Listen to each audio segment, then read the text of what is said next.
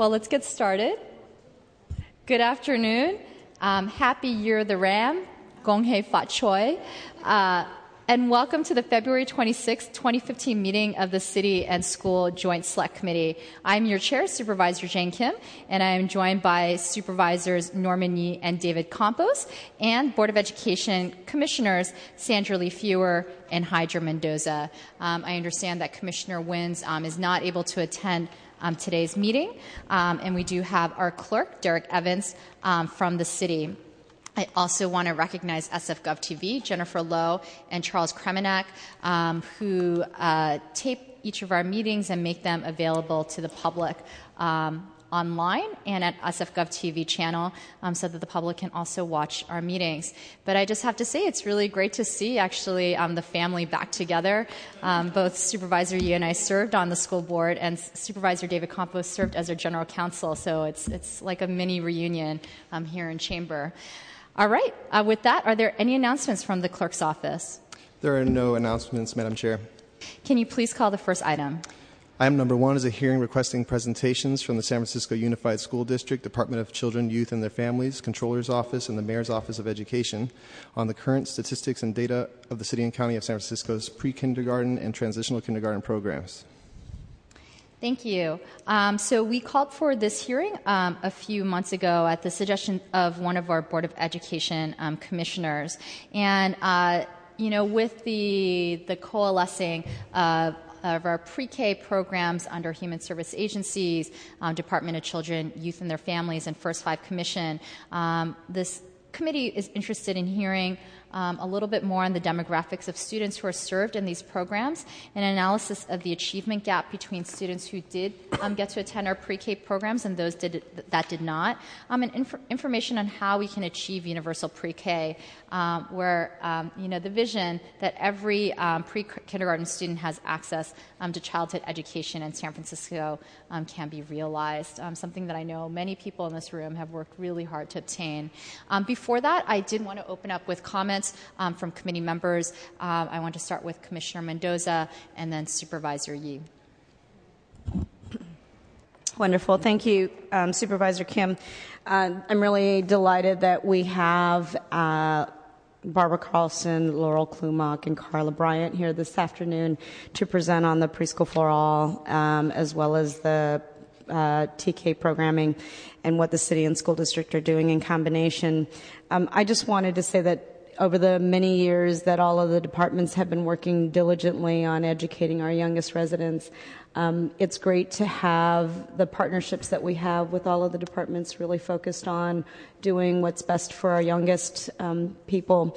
And the new Office of Early Care and Education is bringing all of that together while still working with those that have been doing the work for so long. And I'm just really happy that we've been able to bring it all under one roof so that we can leverage services and resources for our youngest residents and their families. And so this is a really important topic for me as a former preschool teacher and as a mother.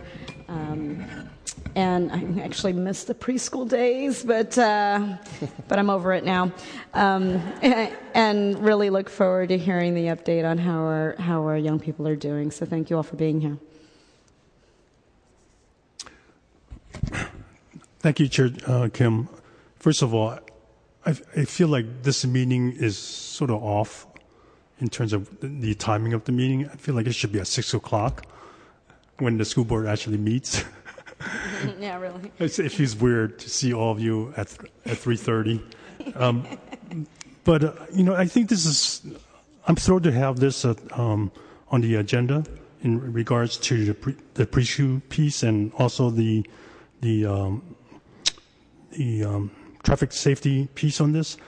The preschool piece, I think, is very timely at this point.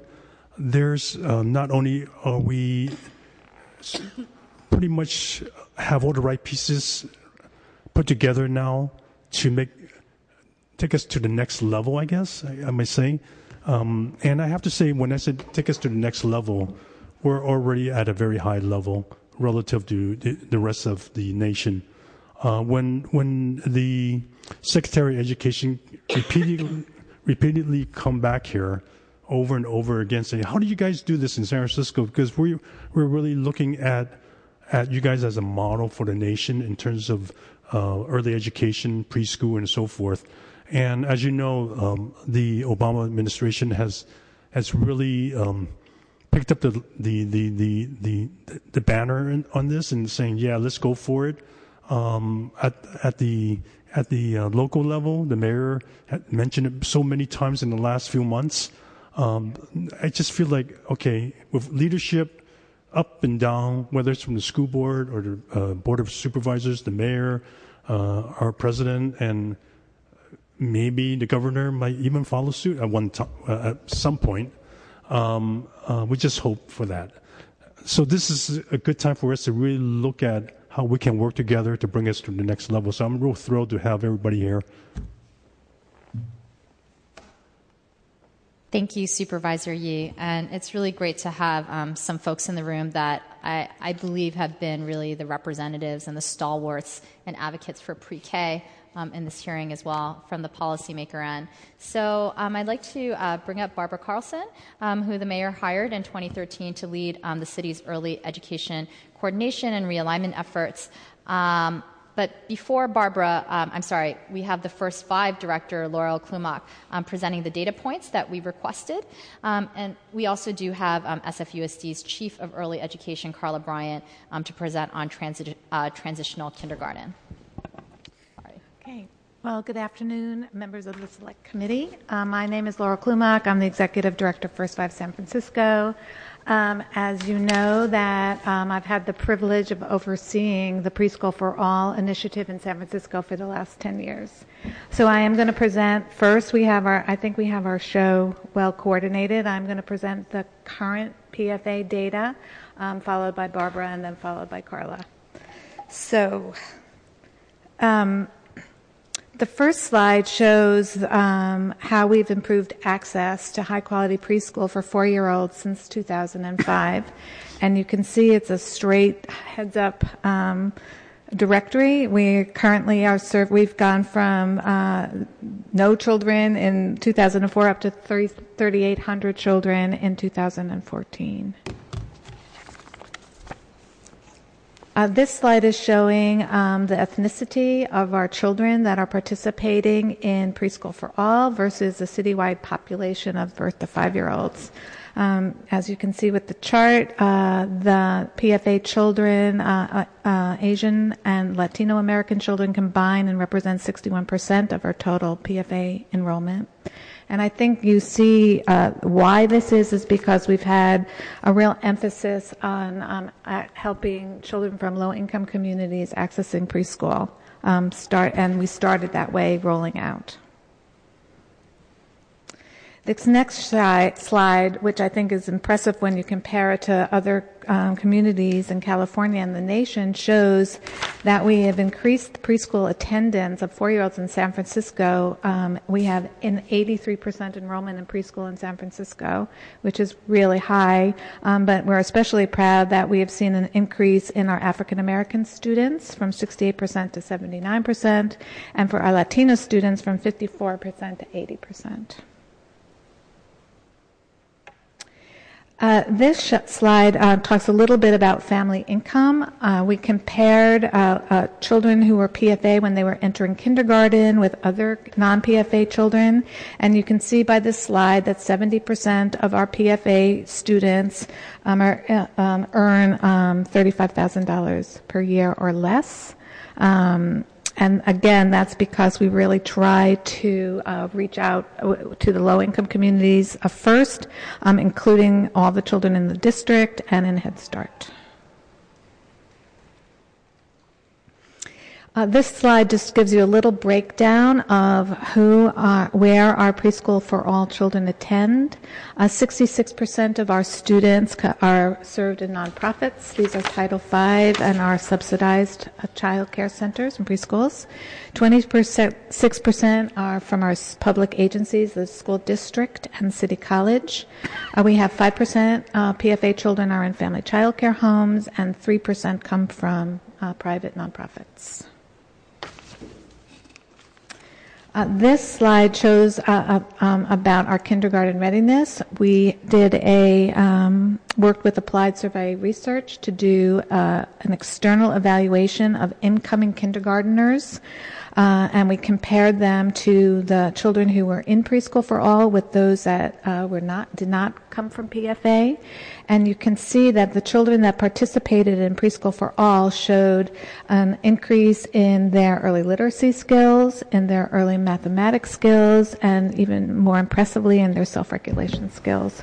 So we are, with this research, it was a battery of tests, we are feeling and have evidence that children who participate in a high-quality PFA program are getting closer to kindergarten readiness. Okay. Thank you, Laurel. Hello, members of the Select Committee. I'm Barbara Carlson, the Director of the Office of Early Care and Education. So on this next slide, what we tried to represent was the last census count of the total number of 4-year-olds in the city and county of San Francisco, which is to your left, 6,209. So I'm going to bring you to all the way to the right side of the slide.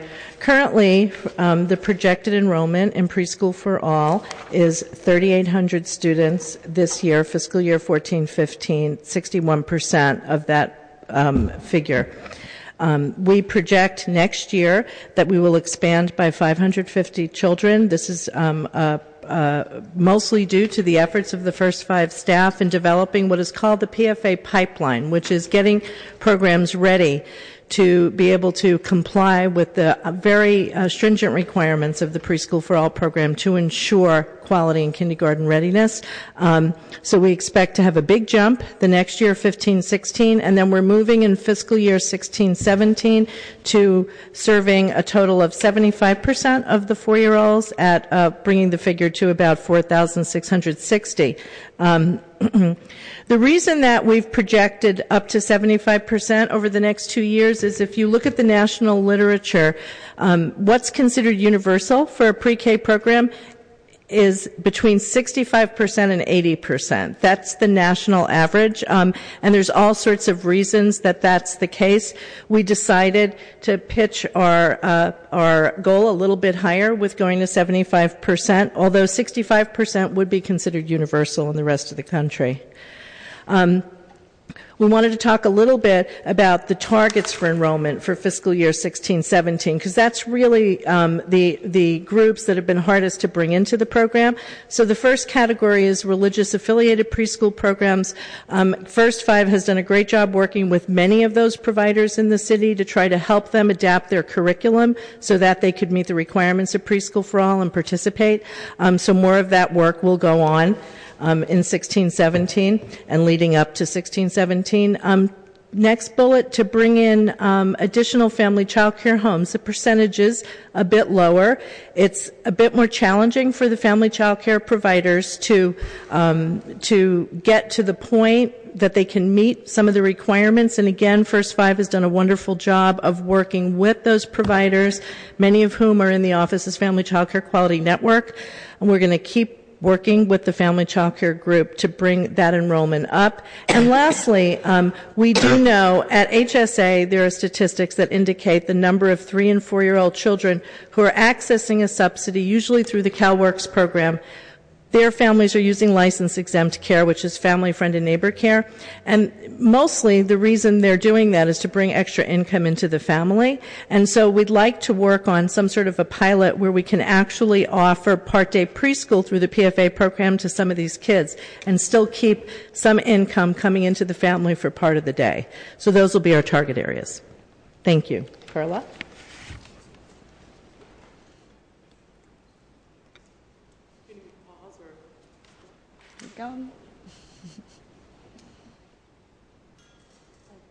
Just really quickly, I got a note that the TVs aren't on, so the public can't see. Yes, Madam Chair, I'm making the request right now with Media Services. Right, thank you. Jerome was just here. Sorry. Get started. Greetings. My name is Carla Bryant. I am the Chief of Early Ed with San Francisco Unified School District. And if I may take a little bit of liberty here. I'd like to also say I have here with me my wonderful, wonderful team. My executive director of programs in schools, my executive director of program quality and enhancement, our TK supervisor, and one of our amazing site administrators, Candace Lee from Noriega. What are the other two names of your staff? What are the names of your staff? You just said. Oh, I'm sorry. Candace Lee, Kathleen Dominguez, Dr. Aliba Hughes, and Minu Yashar. Will you please introduce Ingrid? Oh, of course, and one of my, I think she's on our staff, I think we're all together, is Ingrid Mesquite. Thank you for letting me do that. The running joke is I always come with a team because this work is around team. I'm going to take a little time to talk to you about transitional kindergarten, and the way I'm going to do it is, one, describe what is TK, how did SFUSD roll out TK, where are the TK transitional kindergarten classrooms and sites located, what are the demographics of the TKers, and exactly what is the... We get a copy? Yes. So everyone should have a copy. I don't have a copy either. No, there they are.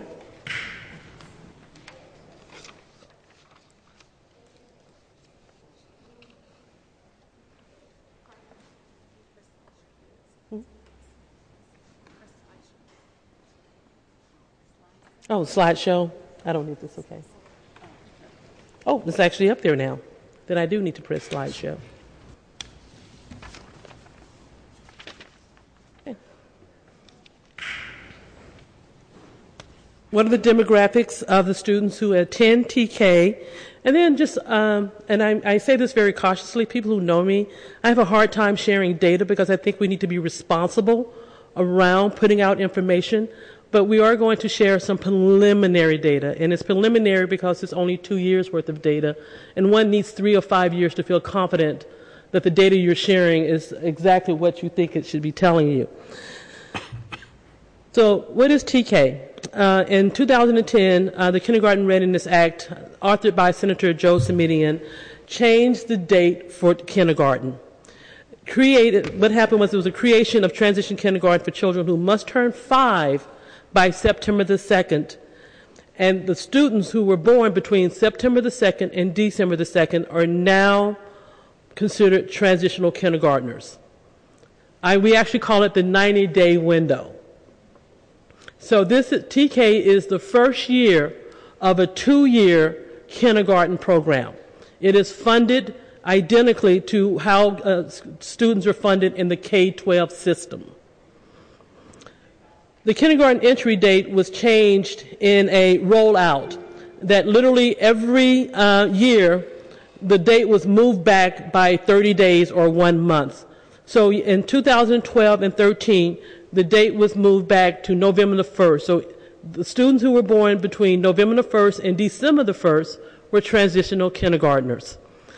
That same methodology was used the following year to move it back 30 more days, and then finally we're in our last year of rolling out or implementing transition kindergarten with the children who were born within those 90 days.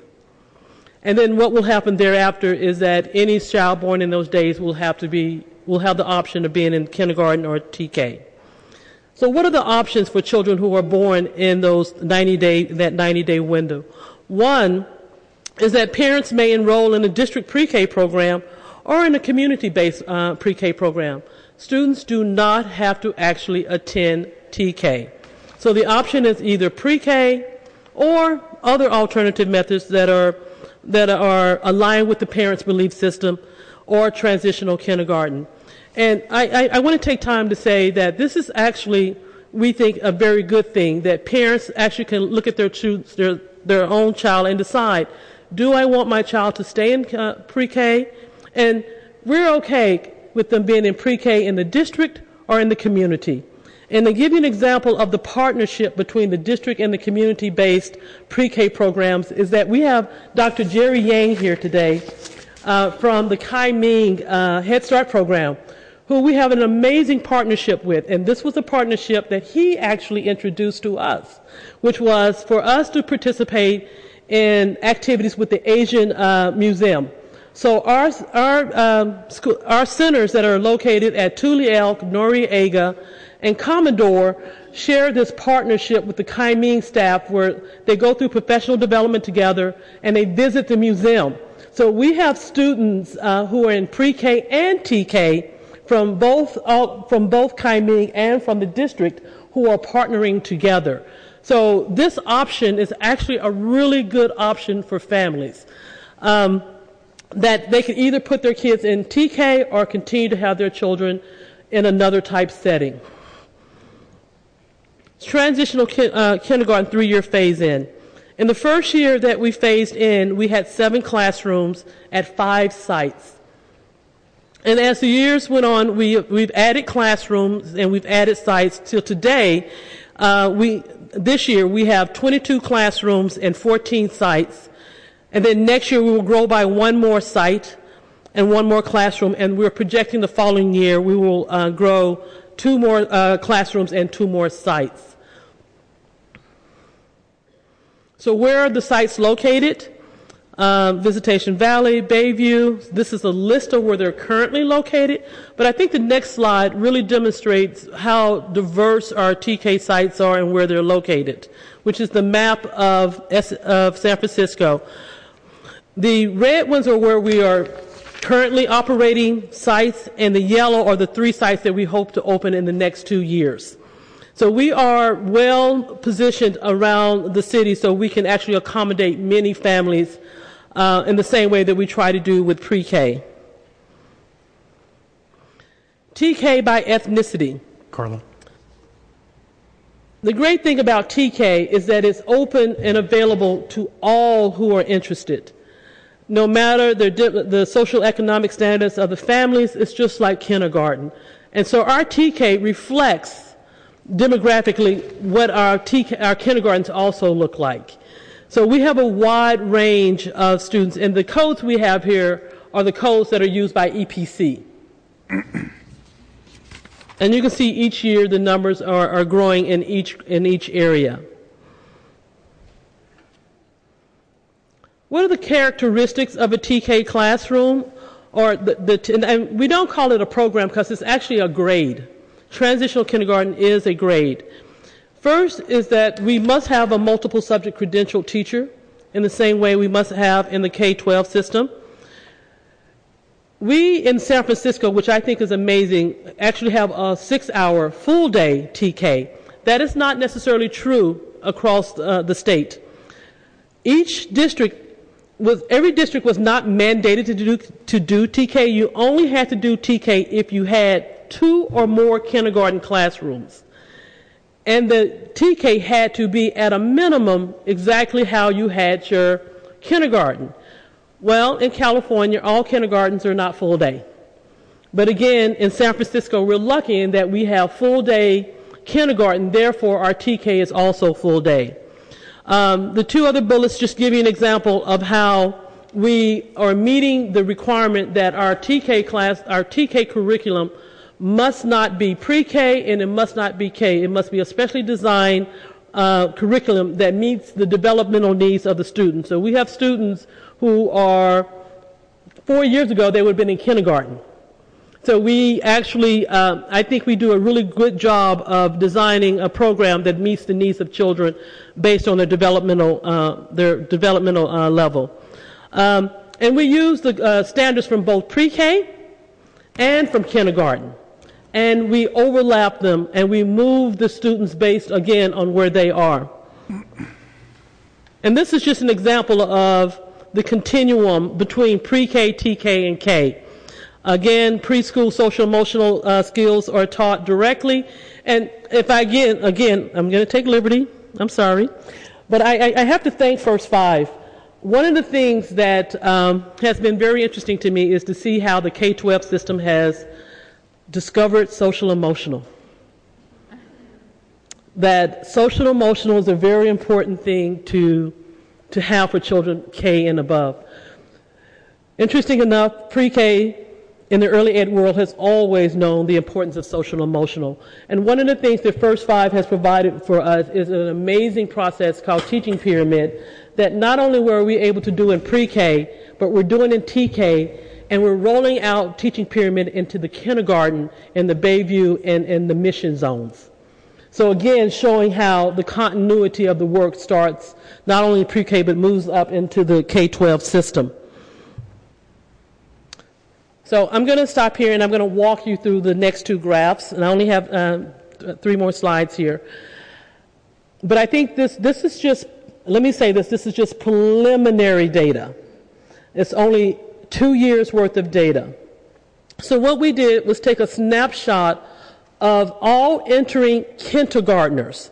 So if you see column 1 said in school year 13-14, these are your kindergartners. And of the kindergartners in column 2, there was a subset, which is 3 rows down, where it says San Francisco Unified School District TK. There were a subset of kindergartners that came from TK.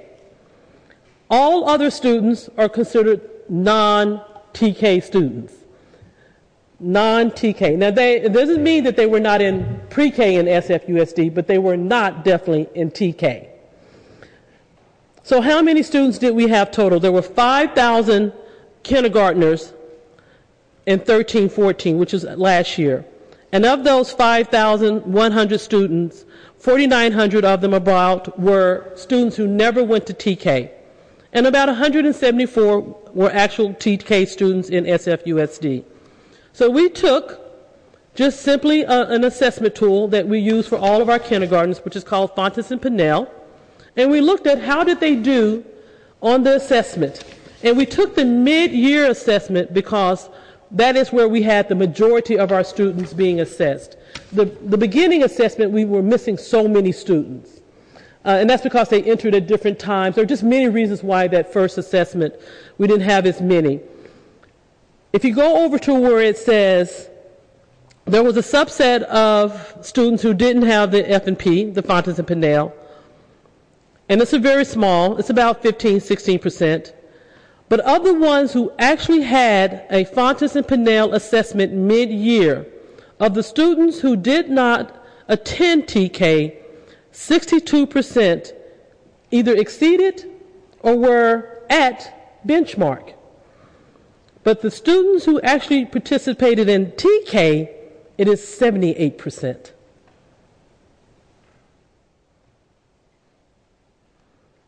And then, of course, the next row shows the number that are below. So this was our first year of TK students. So compared to the non-TK students, the TK students are 16% above the non-TK students. So that extra year seems to allude to, and I'm very cautious about this, that extra year made a difference. So what happens the second year? In the second year, the numbers actually go up for both set of kids. The non-TKers, who just went straight into kindergarten, 66% they exceeded or at approaching expectations. But if you were in TK, it was 84%. So again, showing that there may be, and I'm cautiously saying, an advantage to being in that TK grade. There is a last slide on here that I added that is not on the presentation, but one of the things we're doing that this data actually presented a lot of questions for us. So we're actually working with Stanford to help us go deeper with our conversation. Which students were not ready? Why were they not ready? Why are the numbers actually going up for both groups?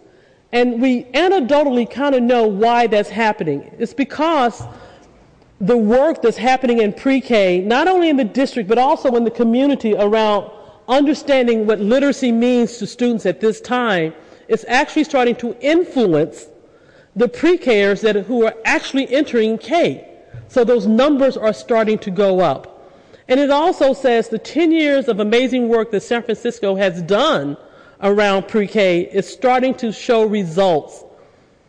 in the actual kindergarten entry. Now, I'm going to say this again. We still have a lot of studying to do on the data, but it does look promising.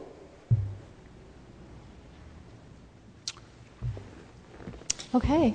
So, Carla, thanks for being here. I know that you have a flight to catch. So if folks actually have questions for Carla and other staff members, why don't we start with Supervisor Yee? And I also just want to recognize that Maria Sue, Department Head for DCYF, is here as well. Okay. Since Carla needs to catch a flight, can I ask a few questions? And thanks for your presentation. It looks good. In trying to flesh out the last few pages, one of the things that one of the questions that occurred to me was of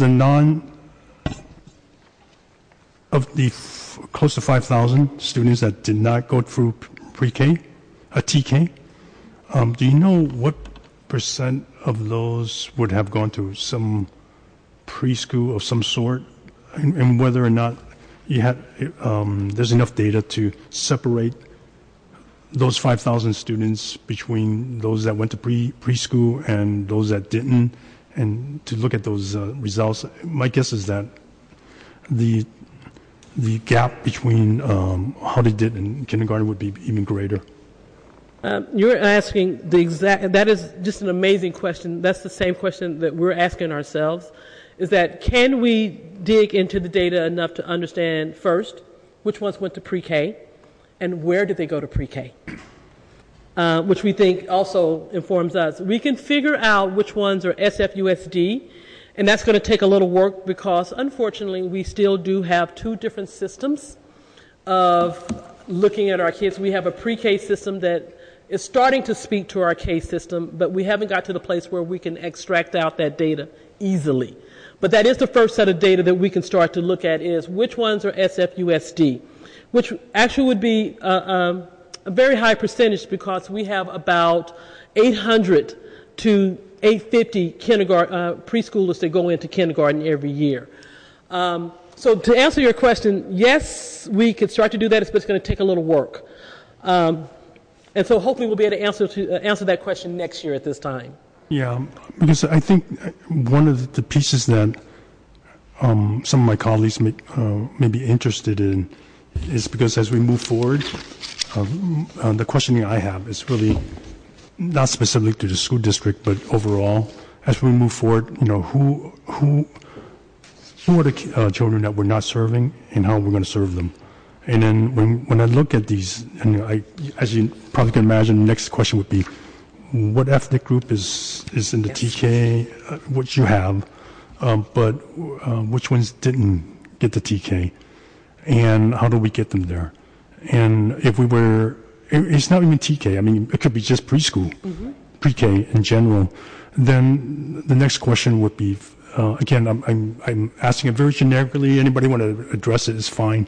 The next question would be, I don't know why Arnie Duncan said that there's 2,000 something kids or whatever. I don't know where he got those numbers from, and 50% of them didn't have an opportunity. If that's true, something's wrong, right? But part of it is also, we know there are probably kids that do qualify, especially for Title V, that income level. And yet, if we were to get enough resources, the next question would be, do we have the capacity in terms of space? Whether it's in the school district, can we offer more or not? And outside of the school district, I'm running a bunch of questions so that you can answer whatever you want. I know you have to rush out of here. But those are some of the questions I have. I have more, but... Just quickly, I think that's a good question, and I think we could probably unpack that number. We know how many kids are going into, we know how many PFA children are in the district, and we know how many PFA children are in the community that come into the district, and we know some things about their readiness as compared to non-PFA. We also know, and Barbara's slide showed it, we do know, Norman, who the 4-year-olds are at least that have not accessed and where and who they are. We know that. I think the Arnie Duncan number included 3 and 4-year-olds, and I think it was based on census data, so it was confusing. Do you have anything else you want to add at this point? Oh, okay. And then to add to what you asked, Supervisor Yee, first of all, to clarify about the Arnie Duncan op-ed, that data was obtained erroneously, clearly from the state, not from us locally. So that's number one. And what they did was they looked only at the CSPP, which is the California State Preschool Program. They didn't look at the broader number of Title V subsidies, because if you look at all kids who are eligible, 3 and 4-year-olds for state subsidies, we actually are serving over 90% of them in San Francisco.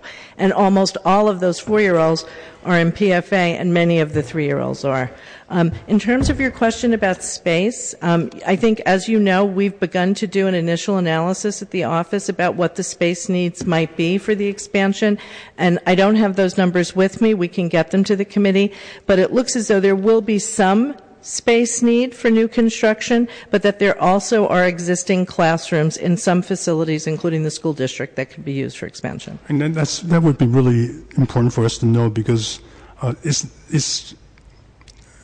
I'm looking further out. Right. And they're talking 200,000 more people. And right. So we don't even have the capacity for the kids that we're trying to serve now. Right. Then we better get fast, put things on the fast track. Yeah. Okay. So we've been doing some preliminary analysis, but we'll bump that up and get that back to the committee. One more. Oh, were you going to answer some? I was just curious. I looked at the map. Mm-hmm. And as you know, unlike the school board, where the school board members represent the whole school district, for the supervisors represent the district. Mm-hmm. And did you? I know that there's some yellow stars there. I figured that one out. I guess those are on that map where you have red stars and yellow stars, gold stars, or whatever. The gold one must represent the ones in the future. Mm-hmm. And then there's in my district there's none red, gold, or anything. So. I'm sorry, I have to do this to sort of represent my district. Mm-hmm. Any plans? Because I've actually spoken to some parents in my district to say, there's nothing around here.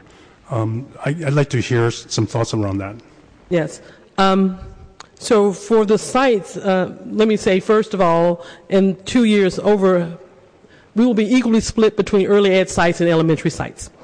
We initially rolled out TK into early ed, because it was easier, we had the space. But now what is occurring is principals are actually trying to figure out if they have space to do a TK. We're also, from my understanding, we have a larger number of K now for some areas. And so it's a space issue. It truly is a space issue, making sure that we have places where we can actually put a TK. And we have been approached by a couple of principals, and what we are doing is we're walking everyone through a process, which is not only do you have the space, have you talked to your community? Have you informed your supervisors? I mean, there's a lot that you have to go through to actually get a TK. So I will tell you that yes, our goal is to have TK in all the areas, and we've worked towards that. But in the end, it's going to come down to space. So so please direct your principals to us, and we will work with them.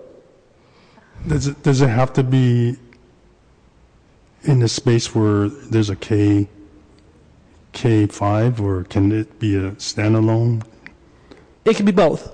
But some of our standalones... I think there were plans to have some school go into the, I don't even know what it's called anymore, Laguna Honda, on 7th Avenue.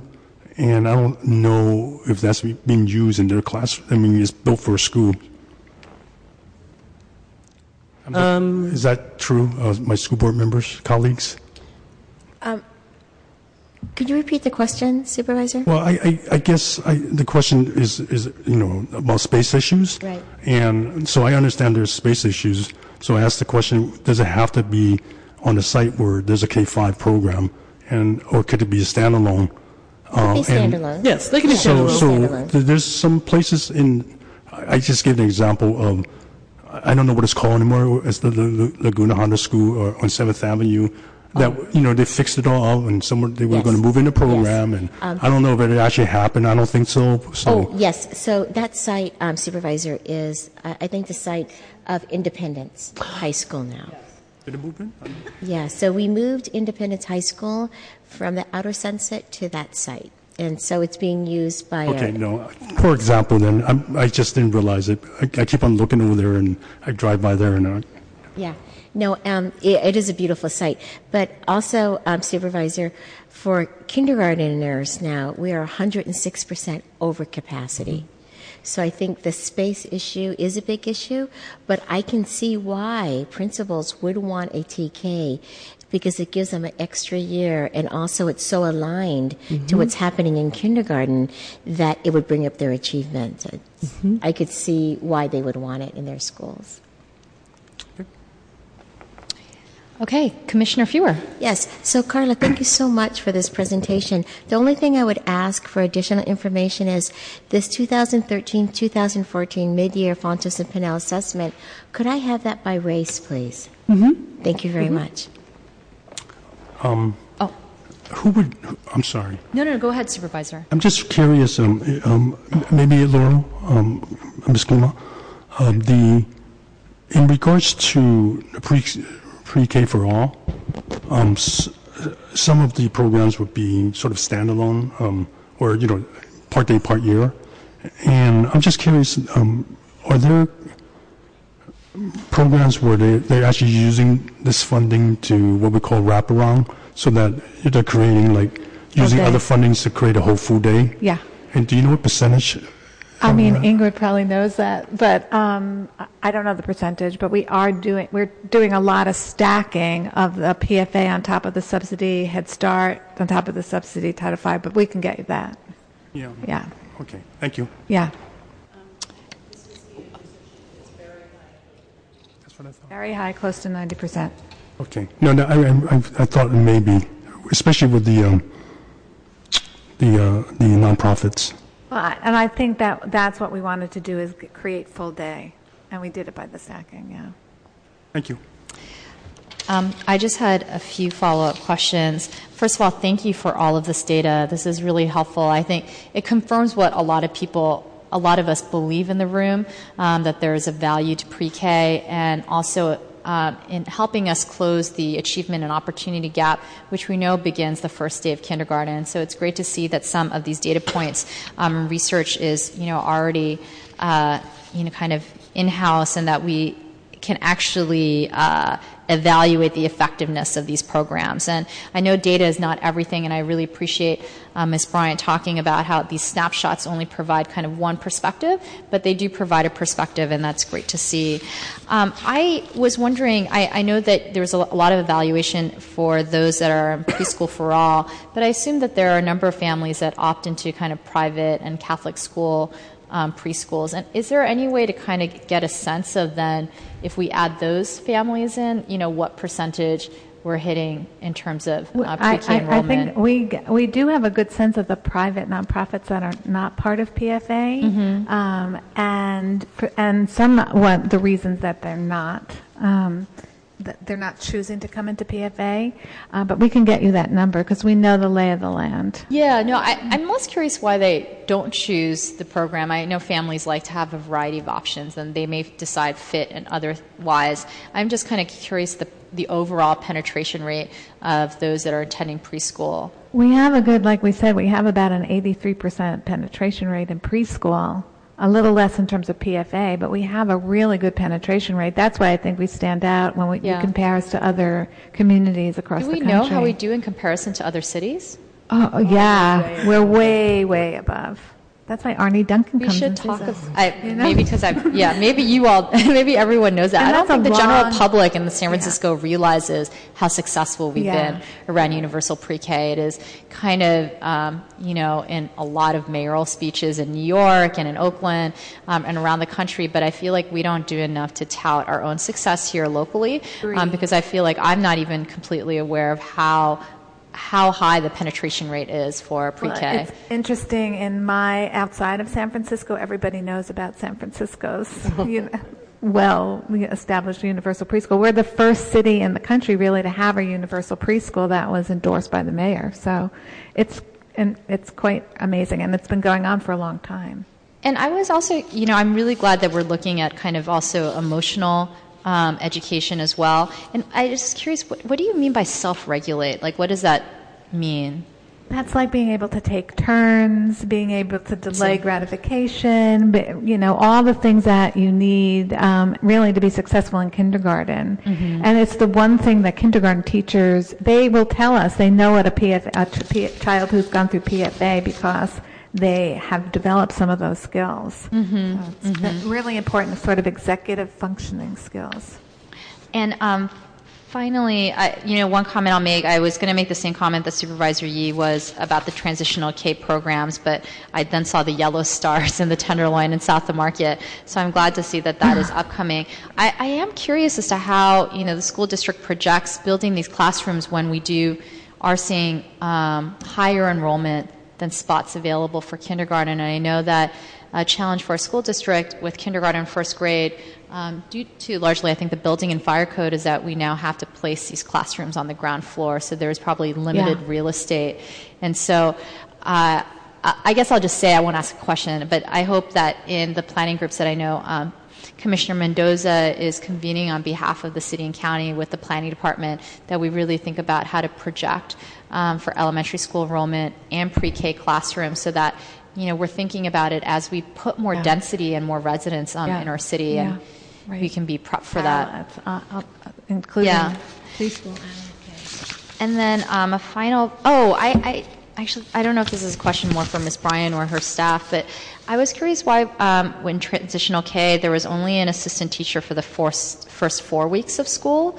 It seems like a very short time to have assistants and then kind of be dropped off the cliff into 1 to 22 ratio. Yes, Kathleen Dominguez, I'm the TK unit lead, and that has been one of our challenges. Having been a 16-year kindergarten teacher in SFUSD, when I lost my paraprofessional, it was heartbreaking, very challenging. So we were able to secure funding to provide the paraprofessionals for the very first 6 weeks of school. However, I did offer it out to the site administrators that they could extend that time rather than going full day for the 6 weeks. They could go part day if they wanted. Part of the legislation that we had hoped would pass last year was to guarantee that there would be the additional paraprofessional for the entire year. Absolutely. And it's a very, very big transition for the children themselves that come from the preschools where the ratio is 2 to 1. Sometimes 4 to 1, it's very, very challenging. We've been able to create a little bit of funding at different sites where the site manager, the principals have decided to put more of their general funds towards that and to extend the time for their paraprofessionals. So that is one of our goals eventually, with the help of all of you, of course, to get that some sort of legislation passed where at the state level. At the state level, we've been working really hard. Please involve us. Please involve the city. And I know the supervisors here are active in Sacramento, and we would love to help lobby for that type of funding, because I agree, 1 to 22 ratio, that's really tremendous. That's a lot of work for that adult. And I think it's very dramatic for the young people that are in that classroom. It is, however, I do point out to the TK teachers at our very first few meetings that if we think about it, these TK kids, if we did not have them in transitional kindergarten, they would be in kindergarten, where that ratio is still 1 to 22. So I try to give them that boost that it is being done and it can be done. And quite honestly, I try to really get the teachers to understand that's a perfect opportunity to get families involved for volunteer. I had a rotation of 10 parent volunteers coming through my kindergarten classroom. So once my paraprofessional was no longer with me, the parents filled that role, and it really brought the community together. So that is something that I advocate for right now. But yes, I will be coming to all of you for support in that. I've been working with Kathleen with the California Department of Education, that she's specifically looking at transitional kindergarten and the ways that we can really keep making this program very strong. So we're aware of the ratio, and we're definitely working on it. Thank you. Finally, and this is actually back to the preschool for all piece, I was a little concerned about the comment that was made that there are some families that choose to take the subsidies, were they federal subsidies, to do maybe childcare in homes or in their neighborhoods? Yeah, do we have a sense of how to kind of provide some oversight around the quality? I understand families needing the additional income, and and I'm glad that we're trying to figure out a way to do both. But I just, that just seems like such a difficult choice to put our families in, and I wish it wasn't an option, at all. But yeah, just some comments on that. And then I do want to be sensitive to the fact that we have one more hearing after this, right. So. Okay, very quickly, Supervisor Kim. First of all, fortunately or unfortunately, parental choice is very much built into the federal welfare to work and child care legislation. So we have to offer parents the choice of license-exempt care. That's clear. But at the Office of Early Care and Education, we're setting a performance metric for ourselves for next year to bring more of the families who are in license-exempt care into regulated care, and we hope that creating some sort of model options for Part Day pre-K will be part of that. So we recognize the issue. But again, we've heard loud and clear from families, and this is not just a problem in San Francisco, all over the country. Families who are very, very low income, when they have an opportunity to use their sister or their mother whom they feel comfortable with, they do choose that option. But we're going to be working on trying to make some improvements there. Thank you. Thank you. So at this time, I'm sorry, Commissioner Mendoza. Thank you.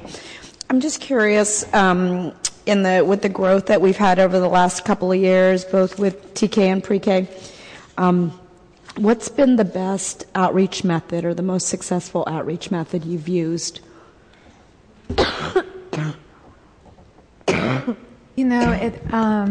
think that PFA has become a brand over the last couple of years, that programs know about it, and they know about if you're a PFA program, you get several different kinds of enhancements, and so I'm saying a lot of it has to do with peer-to-peer.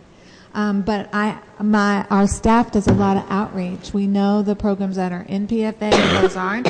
We've wanted to get all the Title V programs in, so we created what we call pre-PFA. So we've outreached to those programs that serve our lowest income children. We've provided them with coaching and technical assistance and other kinds of enhancements as an incentive to getting in. So I think with the pre-PFA, the outreach to the programs where we know children are in that aren't in, and the word of mouth, I think it's why we've seen it. Yeah. All right. Thank you. And then I'm curious on the TK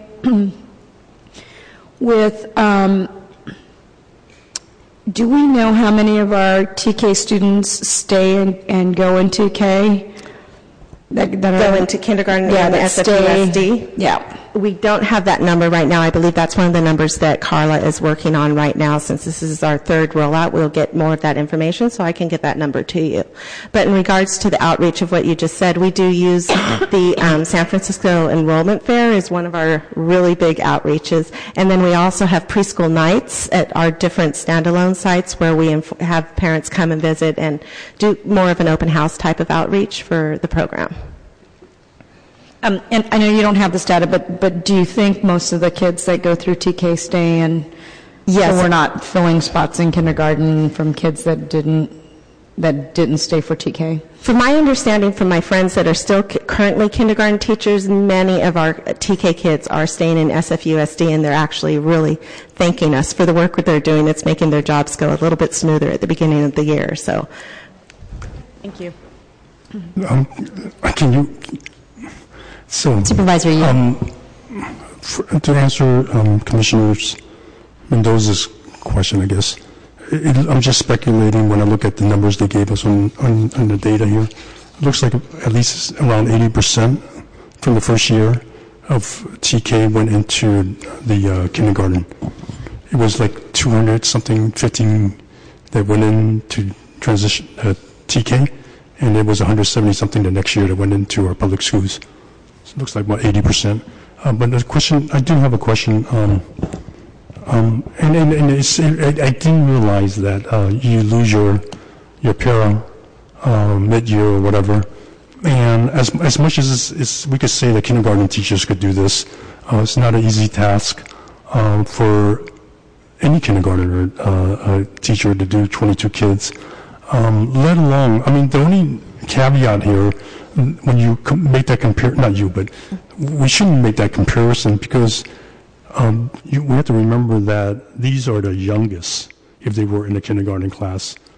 So you wouldn't have 22 of them in that kindergarten class at that age. They're almost a year younger than most of the kids, and which to me then makes it even more valuable to have that aid there. So here's a question for you: can you get me information on when you cost out the having, if you were to extend the para to go all the way, the full year, or whatever it is, the school year, what's the cost, okay? And get it to my office. Okay. Thank you. Most definitely. Okay, so at this time I want to open up for public comment and see if there's any public comment on this item. Seeing no public comment comment is now closed. I do want to entertain a motion to continue this item to the call of the chair. I know that Supervisor Norman Yee would love to do an update. We do take off June, July, and August because of our conflicting recesses, but also it's very hard to schedule any room in City Hall in June because of Budget Committee.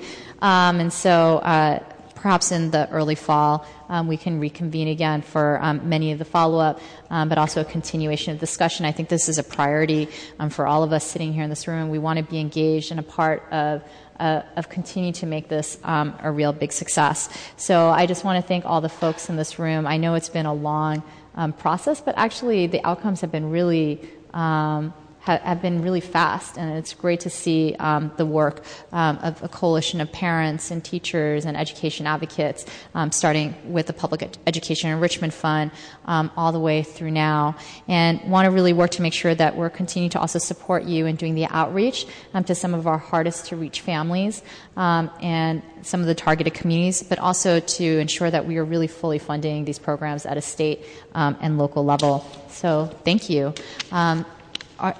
Are there any further comments from this committee? Okay, so can I take a motion to continue this item to the call of the chair? We have a motion, and we can do that without opposition. Mr. Clerk, can we please call the second item? Item number 2 is a hearing to receive an update on the Municipal Transportation Agency's traffic calming program, particularly the school criteria for funding, including an updated list of schools currently receiving funding through the program, and potential criteria and physical solutions for schools that operate near heavy traffic arterials where lowering the speed limit by creating a school zone is not an option. Thank you. And so just to give a little context to today's hearing, I think, this select committee body has often really struggled to bring forward issues where really both the school district and the city are really both accountable to reaching goals. And one issue that has been that I know our office and Supervisor Yee's office has been working a lot on is Vision Zero and pedestrian safety. In particular, we know that there's been a lot of partnerships with the school district on how we can achieve Vision Zero within and around our schools. So last year I did introduce a hearing request to try to identify some solutions to traffic calming issues faced by schools in our district that don't necessarily fall into the mold of a neighborhood school within a residential enclave. About 2 years ago, we were able to work with the Department of Public Health and SFMTA to get, for example, Bessie Carmichael K-8 into the Safe Routes to School program.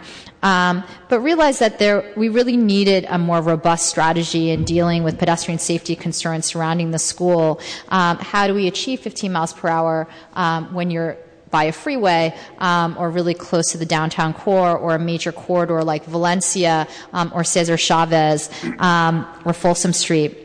I just really want to thank in advance, actually, just speaking for my district, for the work that both departments have done with SFUSD, particularly around Bessie Carmichael and Victoria Manalo Draves Park, working with SFMTA to identify capital improvements to achieve our Vision Zero goals in this area. And I know that there's been a ton of work also being done with the Chinatown community around Gene Parker Elementary School, where we actually see some of our highest rates of vehicle and student family collisions as well. So I've heard that actually our colleagues at the Board of Education may be introducing a Vision Zero resolution of their own to support it within our school. And today's hearing is really designed to identify how we can work collaboratively through all of our entities to really put together a robust pedestrian safety strategy. To achieve that, we also know that a key component of Vision Zero is education. And so I think it's really apropos in working with the school district. We are raising our current and our future adult population of San Francisco. So how can we work with our families and our kids to encourage them to bike, walk to school, but also to understand how to share the roads as multiple users. So we have Darby Watson from SFMTA's Livable Streets program here to present. And we also have Anna Validzic from the Department of Public Health, who manages our Safe Routes to School program, and Kathleen and Bashir from the SFMTA Crossing Guard program, which I know Supervisor Yee has been a big promoter of here at City Hall. So are there any opening comments? All right. Great, thank you. Again, my name is Darby Watson. I am with the Livable Streets Group. I'm a section leader, and I apologize ahead of time. I have a little bit of a cold. Before we get started, I wanted to share a really quick story about why I come to work every day, because there was an event that happened in 2010 that really changed my approach to my work in the transportation sector. Raquel Nelson and her 3 kids stepped off the public bus in Marietta, Georgia in 2010 as night was beginning to fall. And with proper crosswalks more than a quarter mile in either direction, she had to decide whether to drag her 3 tired children a half a mile out of the way or to take her chances crossing a 5-lane road. Her 4-year-old made that decision for her by following another bus patron across the road. He ran ahead and was hit and killed by a driver under the influence who left the scene of the collision. I come to work every day so that parents and children and adults and everyone in our city doesn't have to make that terrible choice. I share this with you just so you can understand my commitment and my colleagues' commitments from SFMTA to what we do every day.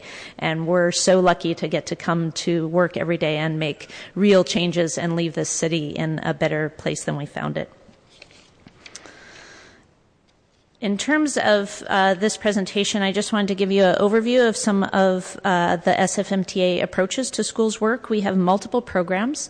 All of them are data-driven.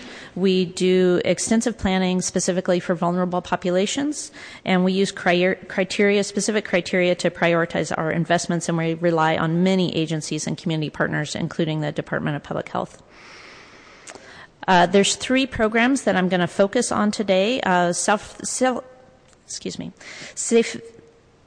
Routes to School is the program that you might be most familiar with, but there are many other SFMTA programs that directly serve schools, and I'll also focus on Vision Zero and our Crossing Guards program.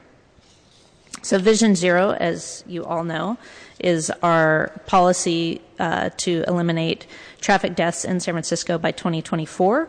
Our work at SFMTA is really targeted along what we call high injury corridors, or the places where most people are getting severely injured or fatally injured in our streets. The data used to create Vision Zero prioritizes children, seniors, and other vulnerable population groups.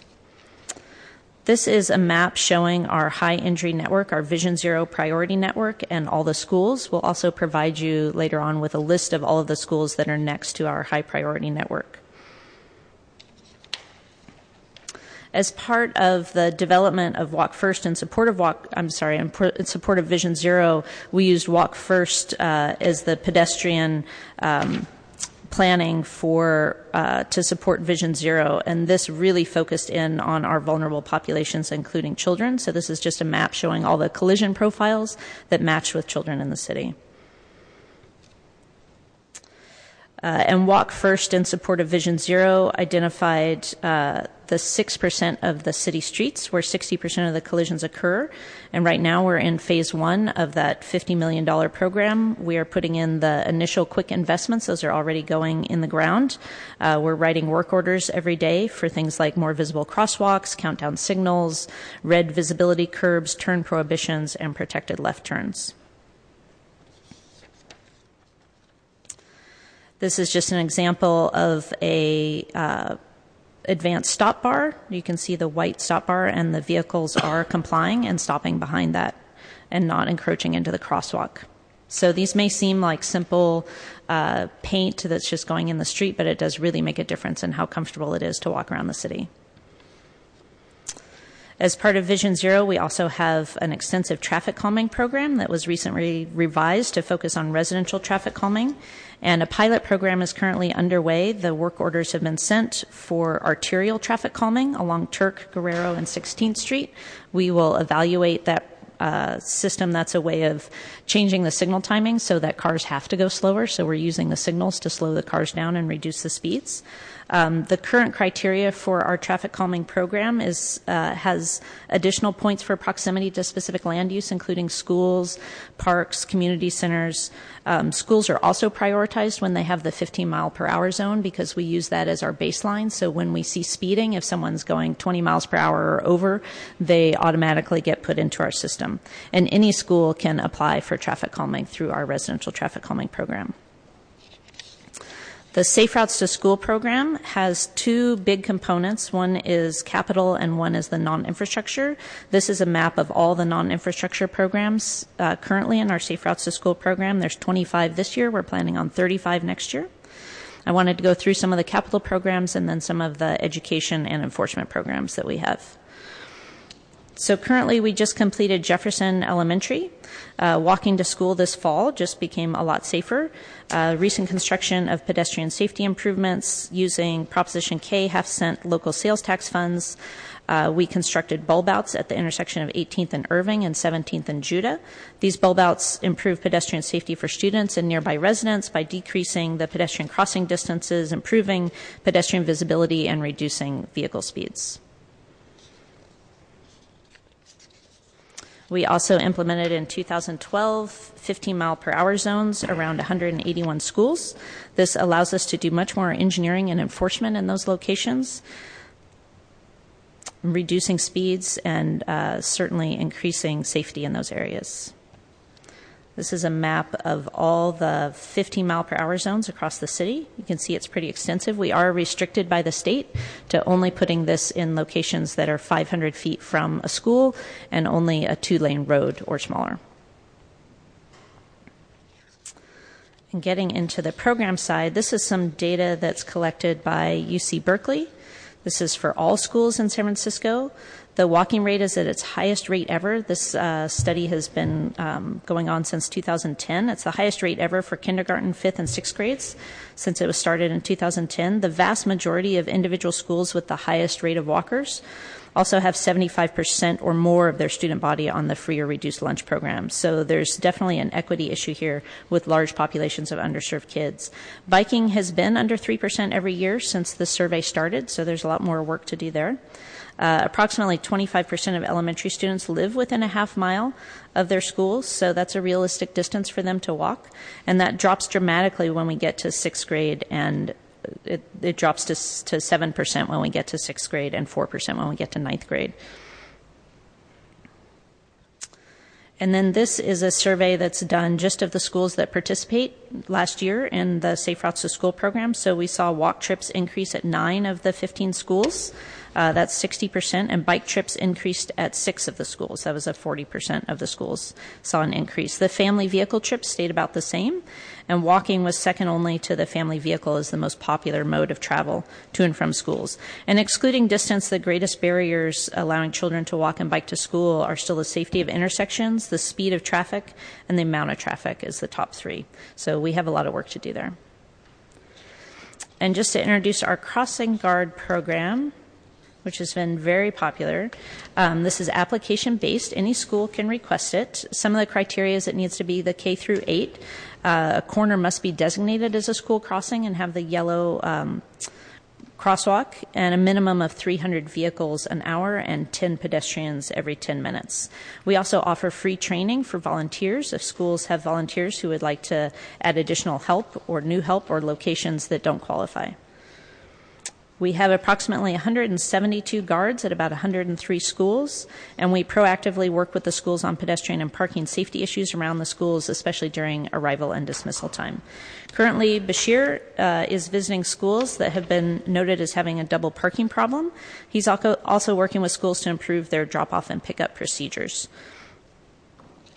And just to talk a little bit about Bessie Carmichael, which I like to think of as a success story. It's surrounded by arterials. It has a lot of bridge traffic. It has a very high walking mode share, greater than 30%. It has some large capital projects, including 7th Street, that are in the works, but they're many years away. And so we worked very closely with Supervisor Kim's office and school staff to put in a leading pedestrian interval at 7th and Folsom. We did signal timing adjustment to allow for more time to cross the street at 7th and Howard. We added school area signs. We daylighted the intersections, meaning we put in the red curb to pull the parking back. And then we have a traffic calming procedure in place for nearby Sherman Alley. And then another one that Supervisor Kim mentioned is Gene Parker. And this is also a school along a very large arterial on Broadway and the entrance to the Broadway Tunnel. The Safe Routes to School money was incorporated into a much larger streetscape program, and this allowed us more time and funding to make significant changes. So this is what it looks like today, and this is what we are hoping it will look like very soon.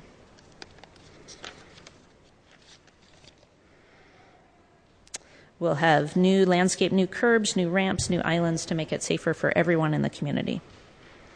Thank you very much. There's my contact information. Commissioner Mendoza. Supervisor Campos. Okay. Thank you, Madam Chair. And again, it's great to see all these folks who in one way or another have been connected to the school district over the years. Thank you very much for your presentation, and thank you for recognizing the very important personal side to the critical work you do. One question that I know comes up with some of my schools in my district from time to time is the interaction between the shuttles, the so-called tech shuttles, and the schools, especially as parents are trying to drop kids off and or pick kids up. I'm wondering, sort of, if you have any comments or thoughts on that in terms of whether or not that, how the MTA deals with those issues, and whether or not that's something that's a recurring problem. I know that for schools like Horace Mann, Buena Vista Horace Mann, that's been an issue. Just wondering if you could comment on that. Thank you. Thanks. I have not heard that complaint, so I'm glad to hear it now, and we can certainly have an engineer go out and meet with the folks at Horace Mann and see what we could do for them. Great. Thank you. Commissioner Fewer.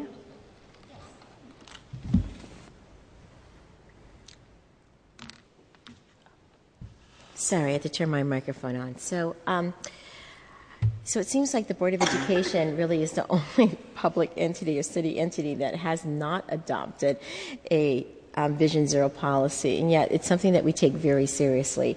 Personally, my husband spent the last 9 years of his 35-year career as a police officer as a traffic officer as a solo motorcyclist, and one of his main jobs was to respond to traffic accidents and fatalities. And he would come home and tell me about all the fatalities, and we were shocked at the number of them.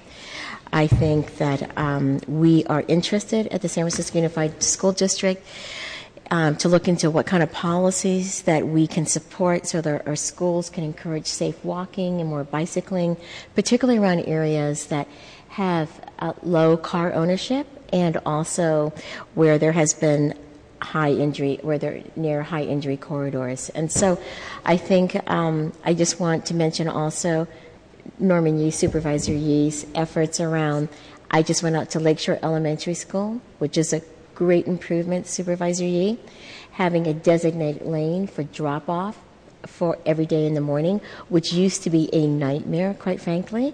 And so I think and also training, I think what we've seen is that enforcement with education has given us really positive results. And this school crossing guard program has educated, I feel like, the whole school community, students and parents alike. And so I think it's a positive thing, and I want to thank Supervisor Yee for bringing that to our public schools. Commissioner Mendoza?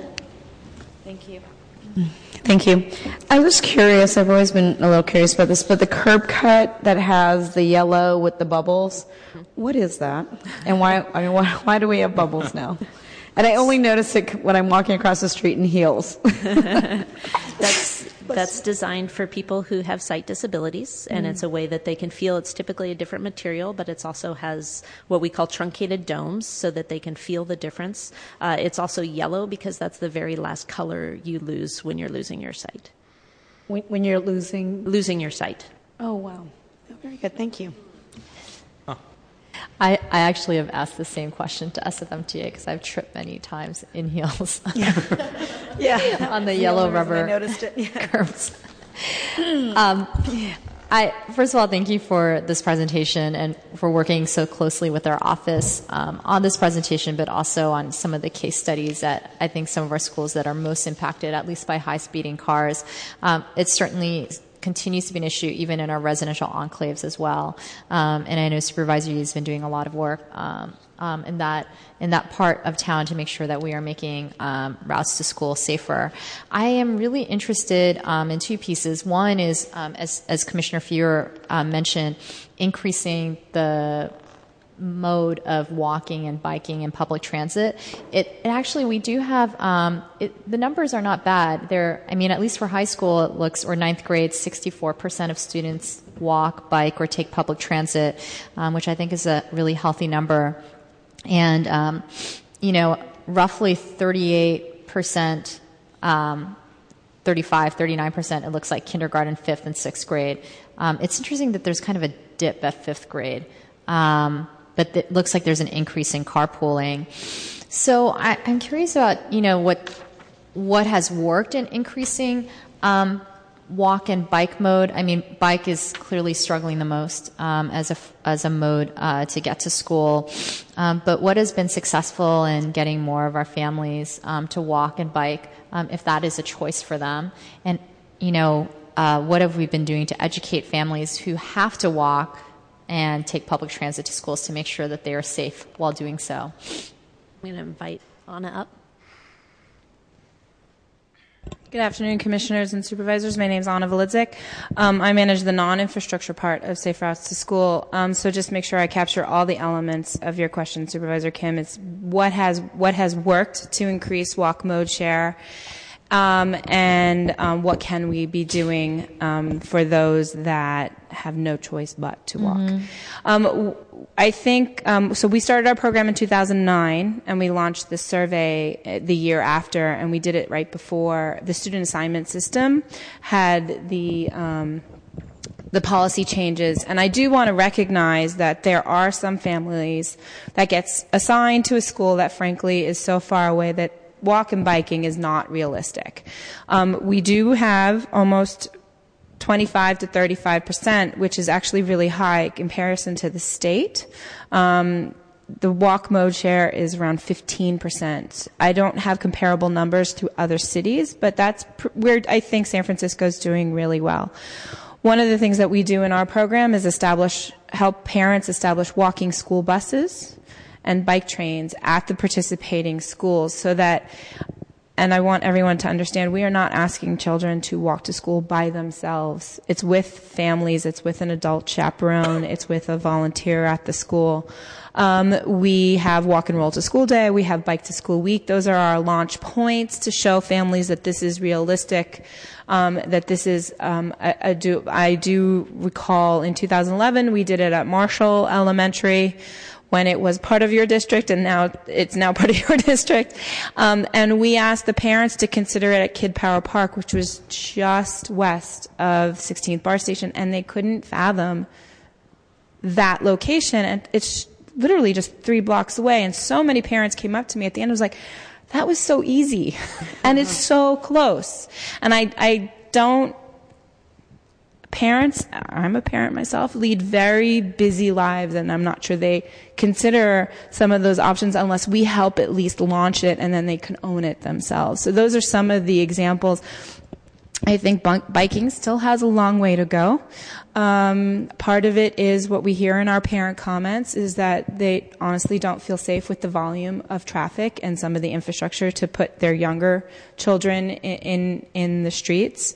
I do see an increase, I think, in the preschool ages because they are attached to their parents' bicycles, but when they're on a standalone young bike on their own, that's when parents, I think, start to feel really uncomfortable. And we have a long way to go on that.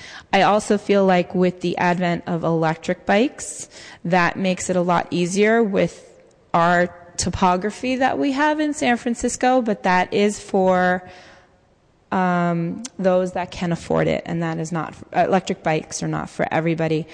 What we are doing for the families that have no choice but to walk is that we want to increase the safety element of that because, for example, Gene Parker, they have well over 60% of their student body walking because they honestly all live there. They have no choice to walk there.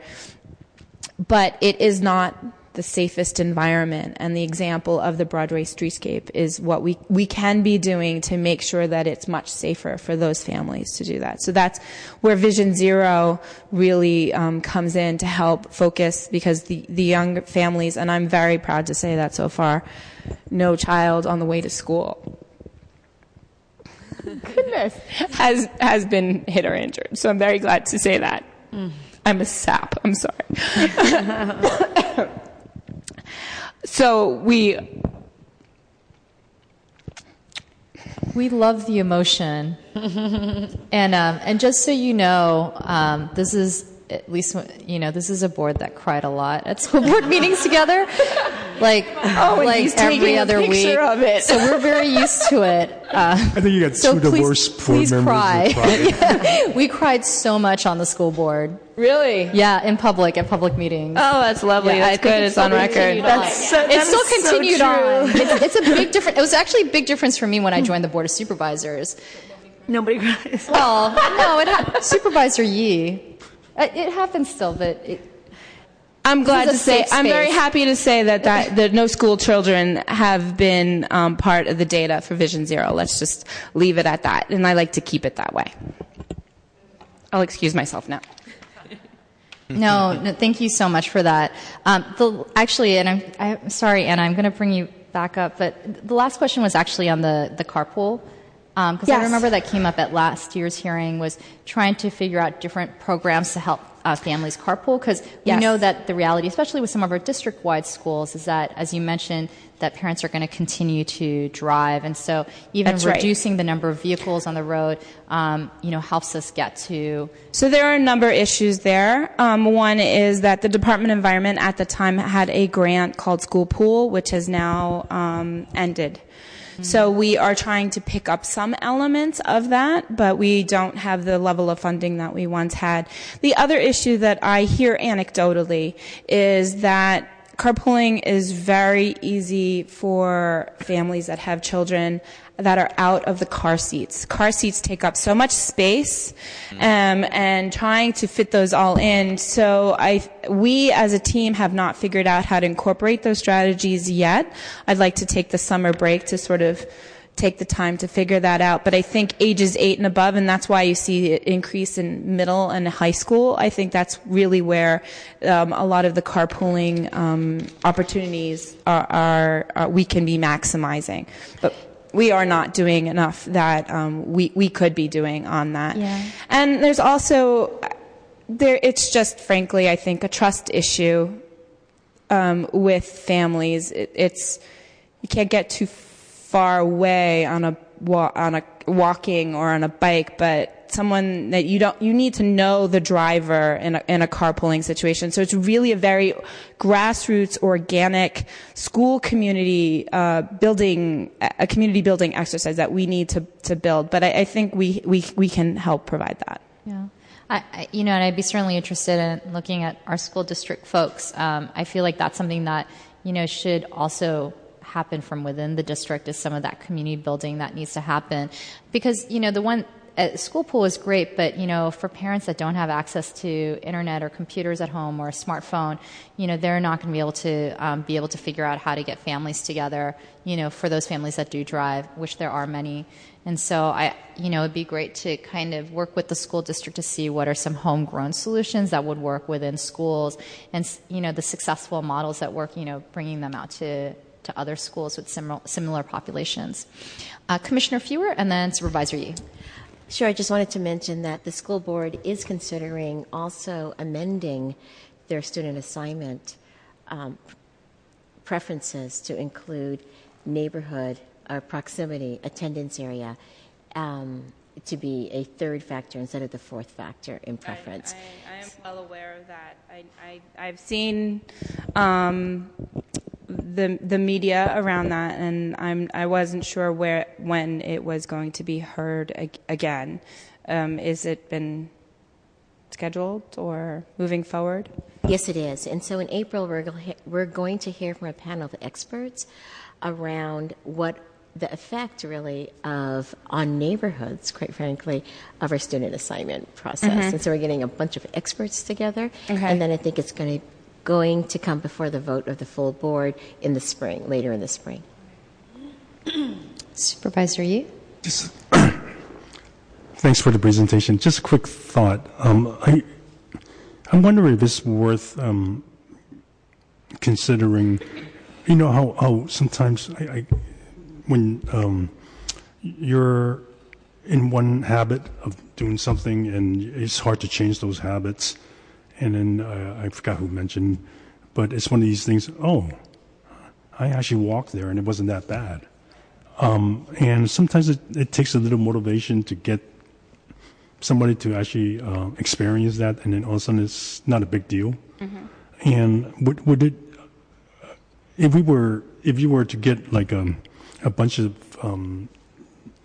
those bands or whatever, maybe the cheaper versions, where they count the steps and just hand it out to all the kids and make that a contest for the families walking to school once they have a safe route.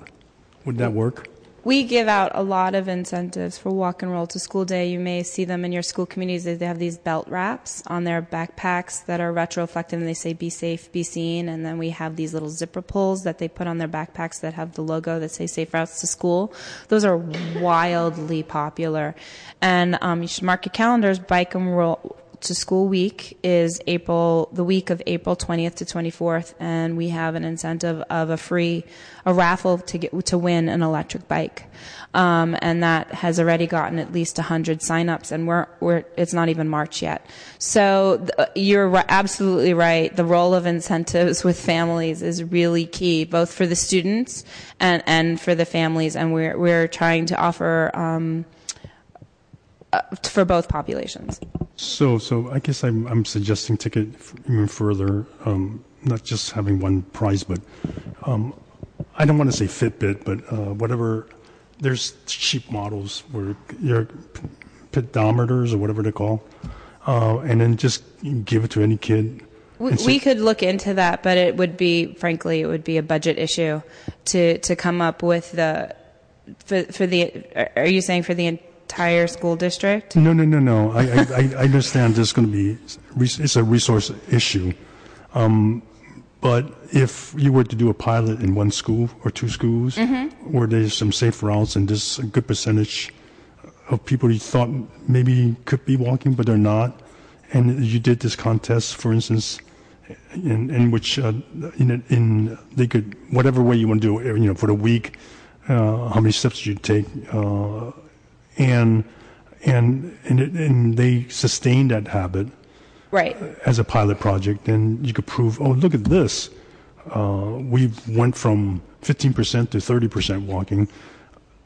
You could get more resources. Sure. But it's not about doing the whole school district. No. Right. I hear what you're saying. You're saying a pilot it in a couple of schools. We'll definitely consider that. Thank you. Supervisor Campos. Thank you, Madam Chair. Just a brief comment.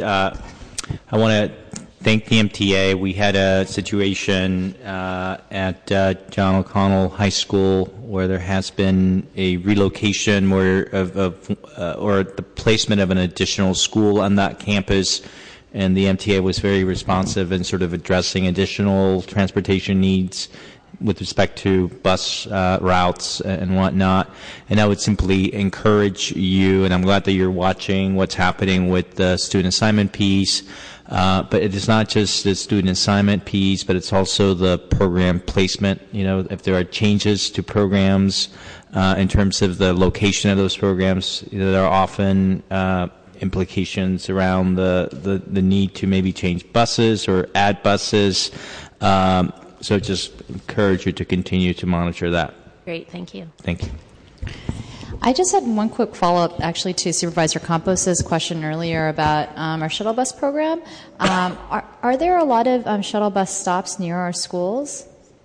Do you have a sense of the number? I don't, but I could put that map together for you. Yeah, no, that would be great to hear. Those buses are really big, and the drivers are very high above the ground.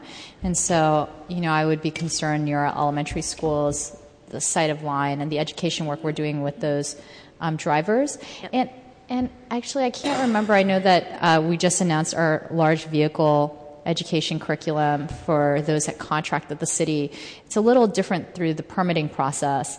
And so I'm wondering if programs that we permit through, like the shuttle program, if they'll be engaging in the large vehicle education program. I don't know, but I'll look into that. I think that's really important that our shuttle bus drivers, often driving very, very large vehicles through some of our narrow streets, get that education on how to share the road as well. I agree. Thank you.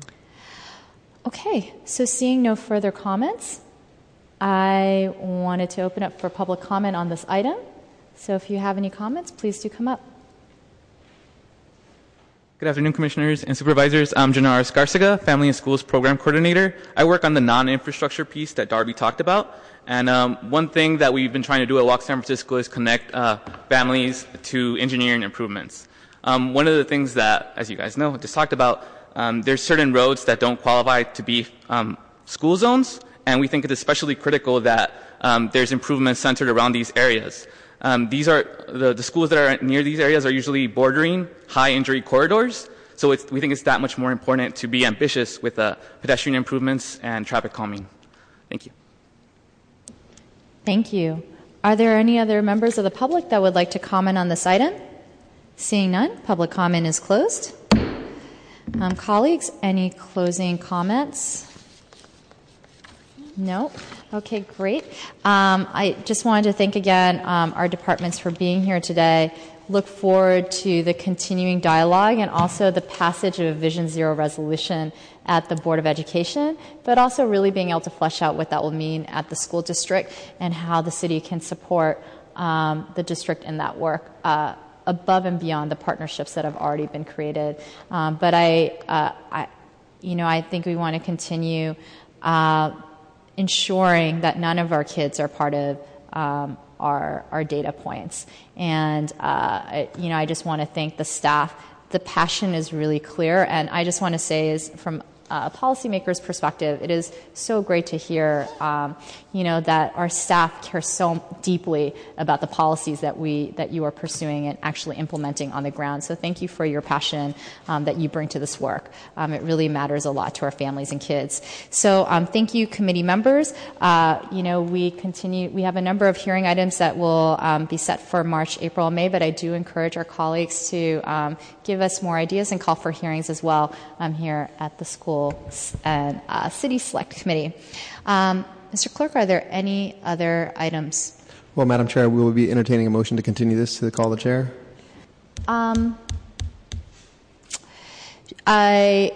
We can either take a motion to continue if you'd like this to come back to us within this year.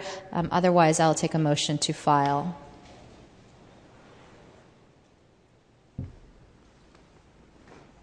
I would think that I was thinking about another agenda item that's related, which is the Student Crossing Guard program that I'd like to bring. I don't know if it's going to be, it should be part of this or it's just a separate item.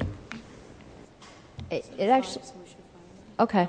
So why don't we take a motion to file? I do hope this is an annual hearing at the Select Committee, but we'll take, why don't we entertain a motion to file? We have a motion and we can do that without opposition. Thank you, Mr. Clerk. Are there any other items or actions? There are no more items, Madam Chair. Seeing none, meeting is adjourned.